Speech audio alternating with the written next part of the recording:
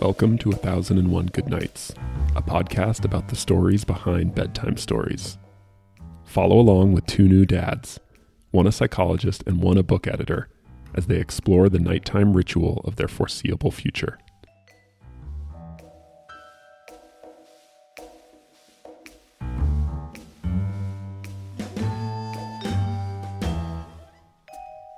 Hey, Ben. Hey, Nick. One of the dangers of reading these same bedtime stories over and over again, I think, lies in the fact that children's stories tend to replace whatever resides in the usual spot in my head where pop culture references are supposed to go in a useful way. So I feel the sort of thing happens where I'm trying to explain how my sewer main backed up, and then the first image that I have to call upon is a scene from Dragons Love Tacos or something like that, which doesn't always fly, but I know that you're right there with me because we've been talking about these so long. So I figured maybe we do a few unusual trios or books that remind us of other books that you wouldn't ordinarily think would be lumped into a category together. So we've got three trios, so I figured let's just rattle them off. Let's do it. What do you think? So,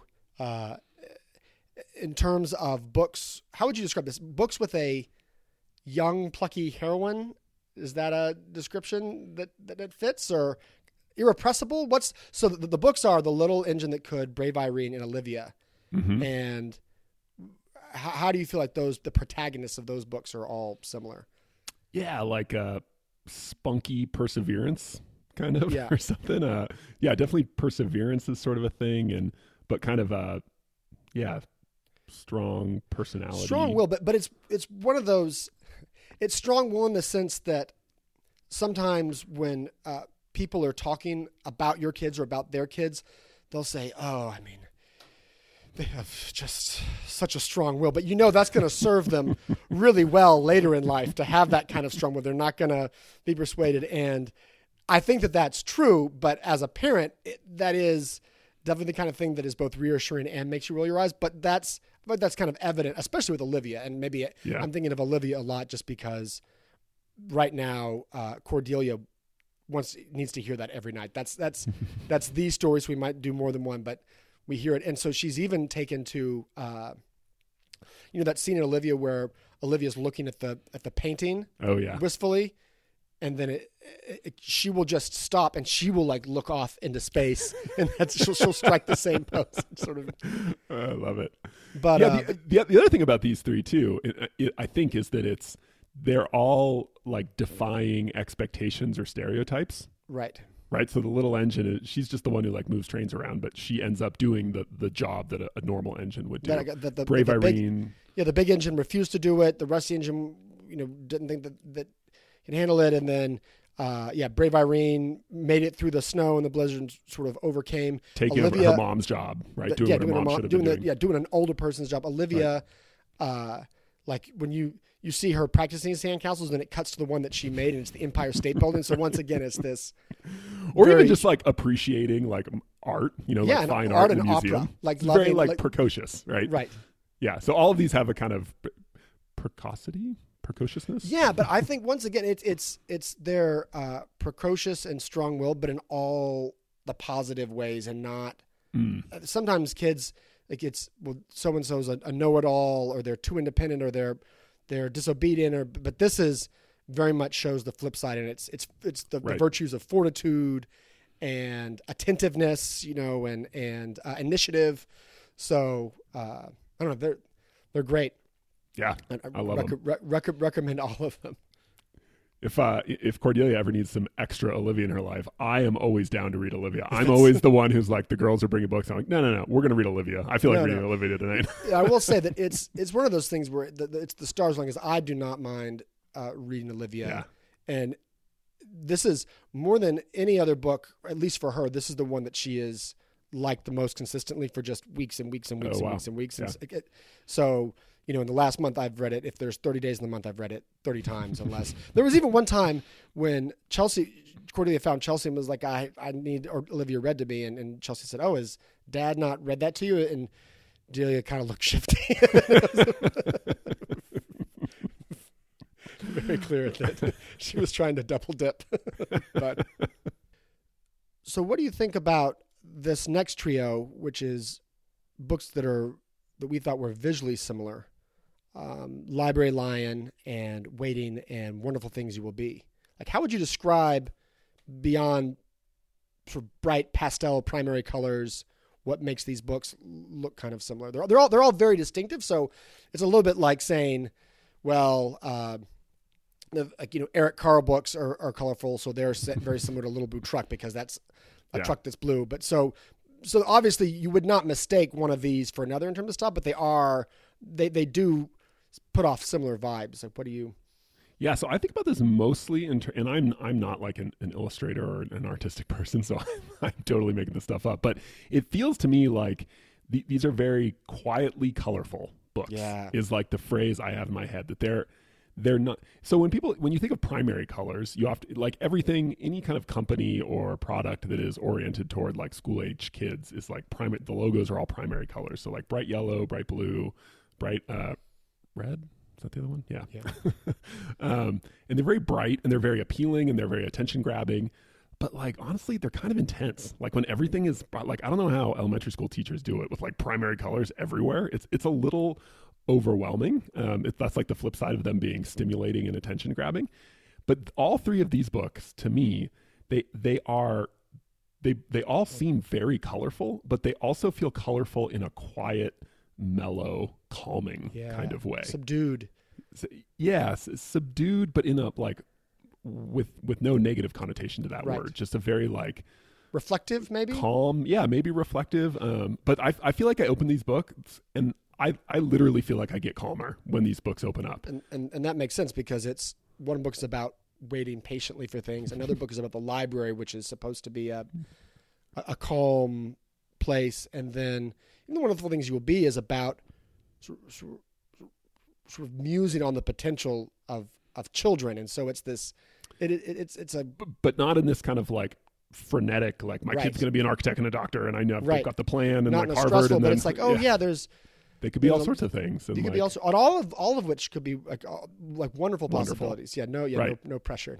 Yeah, so there's a kind of wait and see what unfolds. Yeah, right. And even though the plots and the topics of the books are very, very different, they all have this the feeling of all those books is this kind of like it's very reflective, kind of slow, like pause and like appreciate something. And I feel like the visual style, the color palettes in particular, are reflective of that, right? That they sort of draw you into that mindset or mood or whatever that is. Yeah, well, I mean, I think all of them feel very, and this is something we say about lots of children's books, but feel very deliberately done. I mean, I think, so I read one interview with the author of Waiting, and he had experimented, originally he was going to photograph clay sculptures and like have that involved, but then that didn't really achieve the fact that, so he really tried a few things out before settling on the format that he went with. And I think he achieves that kind of meditative, but still like I feel like meditative and cheery are not always things that you imagine to be paired together, but all three of these books managed to do that pretty well, which is it's hard to pull that off, but right. Yeah. And I like your point too about deliberateness. Like, I mean, everybody who publishes a children's book, obviously they care about different parts of their book, but it really feels like in these three, there was like a super tight sort of synergy between the visual style really is one and the same with the content of the story, and like those really need to be supportive of each other. It's not just like, here's the story, like come up with some cool pictures for it. Yeah, absolutely. So I really, and I don't know, personally, I always just really resonate with that in any kind of, like in movies when the director is also the script writer, and when there's that kind of like, unity of vision across the different parts of the art. I just think that's really cool. Yeah, it's that in itself can feel kind of restful, where there's not, you don't feel that things are, it's not at war with itself, where there's a couple different visions. And it's nice when when one aspect of the bedtime routine can be relaxing. You know, it really is. There's plenty of things in our house where we really feel like we're not in sync. They're not in sync necessarily. Okay, so this last one is maybe my favorite trio category, which is, I guess you could describe it as books about animals that really appreciate food. Just really appreciate feasts. I love and the books would be The Very Hungry Caterpillar, The Wind in the Willows, and Brian Jake's Redwall series. I love listicles, and one of my favorite listicles that I've come across was the 7 best feasts from the Redwall books, and the way that they on electricliterature.com, and one of the ways that they open things up is they say the greatest comfort food isn't the Thanksgiving dinner you're missing. It's in these children's books about talking mice, which I thought actually, but like, so here's one from, this isn't from Redwall, but it's from one of the other ones. And it goes, it was a joyous meal for honest creatures. Dishes were passed to be shared, both sweet and savory. October ale and strawberry cordial, tarts, pies, flans, puddings, served out, replaced by fresh delights from Redwall's kitchens. Turnovers, trifles, breads, fondants, salads, pasties, and cheeses, alternated with beakers of green sap milk, mint tea, rose hip cup, and elderberry wine. I feel like I just remember as a kid reading these books and opening up the fridge and just thinking, Mom, where's the elderberry wine? Where's the elderberry wine? Yeah. Where are the candied chestnuts? Are there any, this is just sort of a side note, are there any books or movies that have successfully prompted you to get a snack or a drink or something? Oh, good question. That really, there's in the Neverending Story, he makes himself a sandwich in the middle of the movie, and that just seems so appealing and cozy. It does make a regular old sandwich really good. I've watched that and stopped it and got up and made myself a sandwich, and then it kind of cozied up. I'm very deliberate about, like, if I'm going to watch a movie, I'm getting my dessert ahead of time. Like, so there's no like you're not being reminded midway through the eating dessert. You have it. I've already stuffed my face, so I don't. That's right. That's a good example, though. The Neverending Story. Yeah, and the sandwich thing. I deliberately remember that as a kid, like kind of thinking like, hey, I wish I just had a cool sandwich I could pull out of my bag or whatever and munch on in the attic. We didn't have an attic. Oh well. Yeah. Well, if you had, you probably would have made that sandwich. One of my favorite lines ever from maybe ever, but it comes from The Wind in the Willows, is this. There's a line where Toad is described. Toad's I think he's been in jail. He's been in prison for weeks or whatever, and finally the jailer's daughter starts bringing him some food, and he's describing the toast that's got these like porous kind of holes in them, and how the generous amounts of butter are dripping through the holes. And I think the line is that toast simply spoke to Toad. Well, and that's so another line from there's this part when Rat has one of his mini picnics, and Mole asks him what's in there, and it's one word that it's all together. So it's all the food. So it's cold tongue, cold ham, cold beef, pickled gherkins, salad, French rolls, crust sandwiches, potted meat, ginger beer, lemonade, soda water. And that's all one word. He says it all in a rush. And I try and read it all in a rush, but it's hard to do. It's super hard. And then Mole's response to that is, "Oh, stop, cried the Mole in ecstasy. This is too much." But there is that sense. And also, so I don't know why. It makes sense for a lot of reasons that animals are the protagonists in children's books because kids love animals. But the fact that these animals love food is something that if you've owned a pet also really resonates. Like animals, just the way they look at, the way that your dog or cat looks at the food being served, there is this adoration, but that is something that I felt myself. And so it really, I really feel the vibes that they're putting out, when they have that expression. And this, it's really communicated in these books. So. Yeah, and it's funny how I don't think of myself as like a foodie or a person who's especially interested in food, but I am always drawn to these passages where clearly the author and the characters really care about food. It almost feels kind of primal, like there's something in us, like in animals, that really gravitates to that. we haven't mentioned the Very Hungry Caterpillar yet, but when like every time I read it, and he has that Saturday or whatever it is where he eats all the different things, the cupcakes and the salami and the lollipops, and then the next day he just has one green leaf and feels better. I was like, that does sound like it'd be like, I've definitely overeaten and thinking maybe I'll just have a little bit of some green stuff.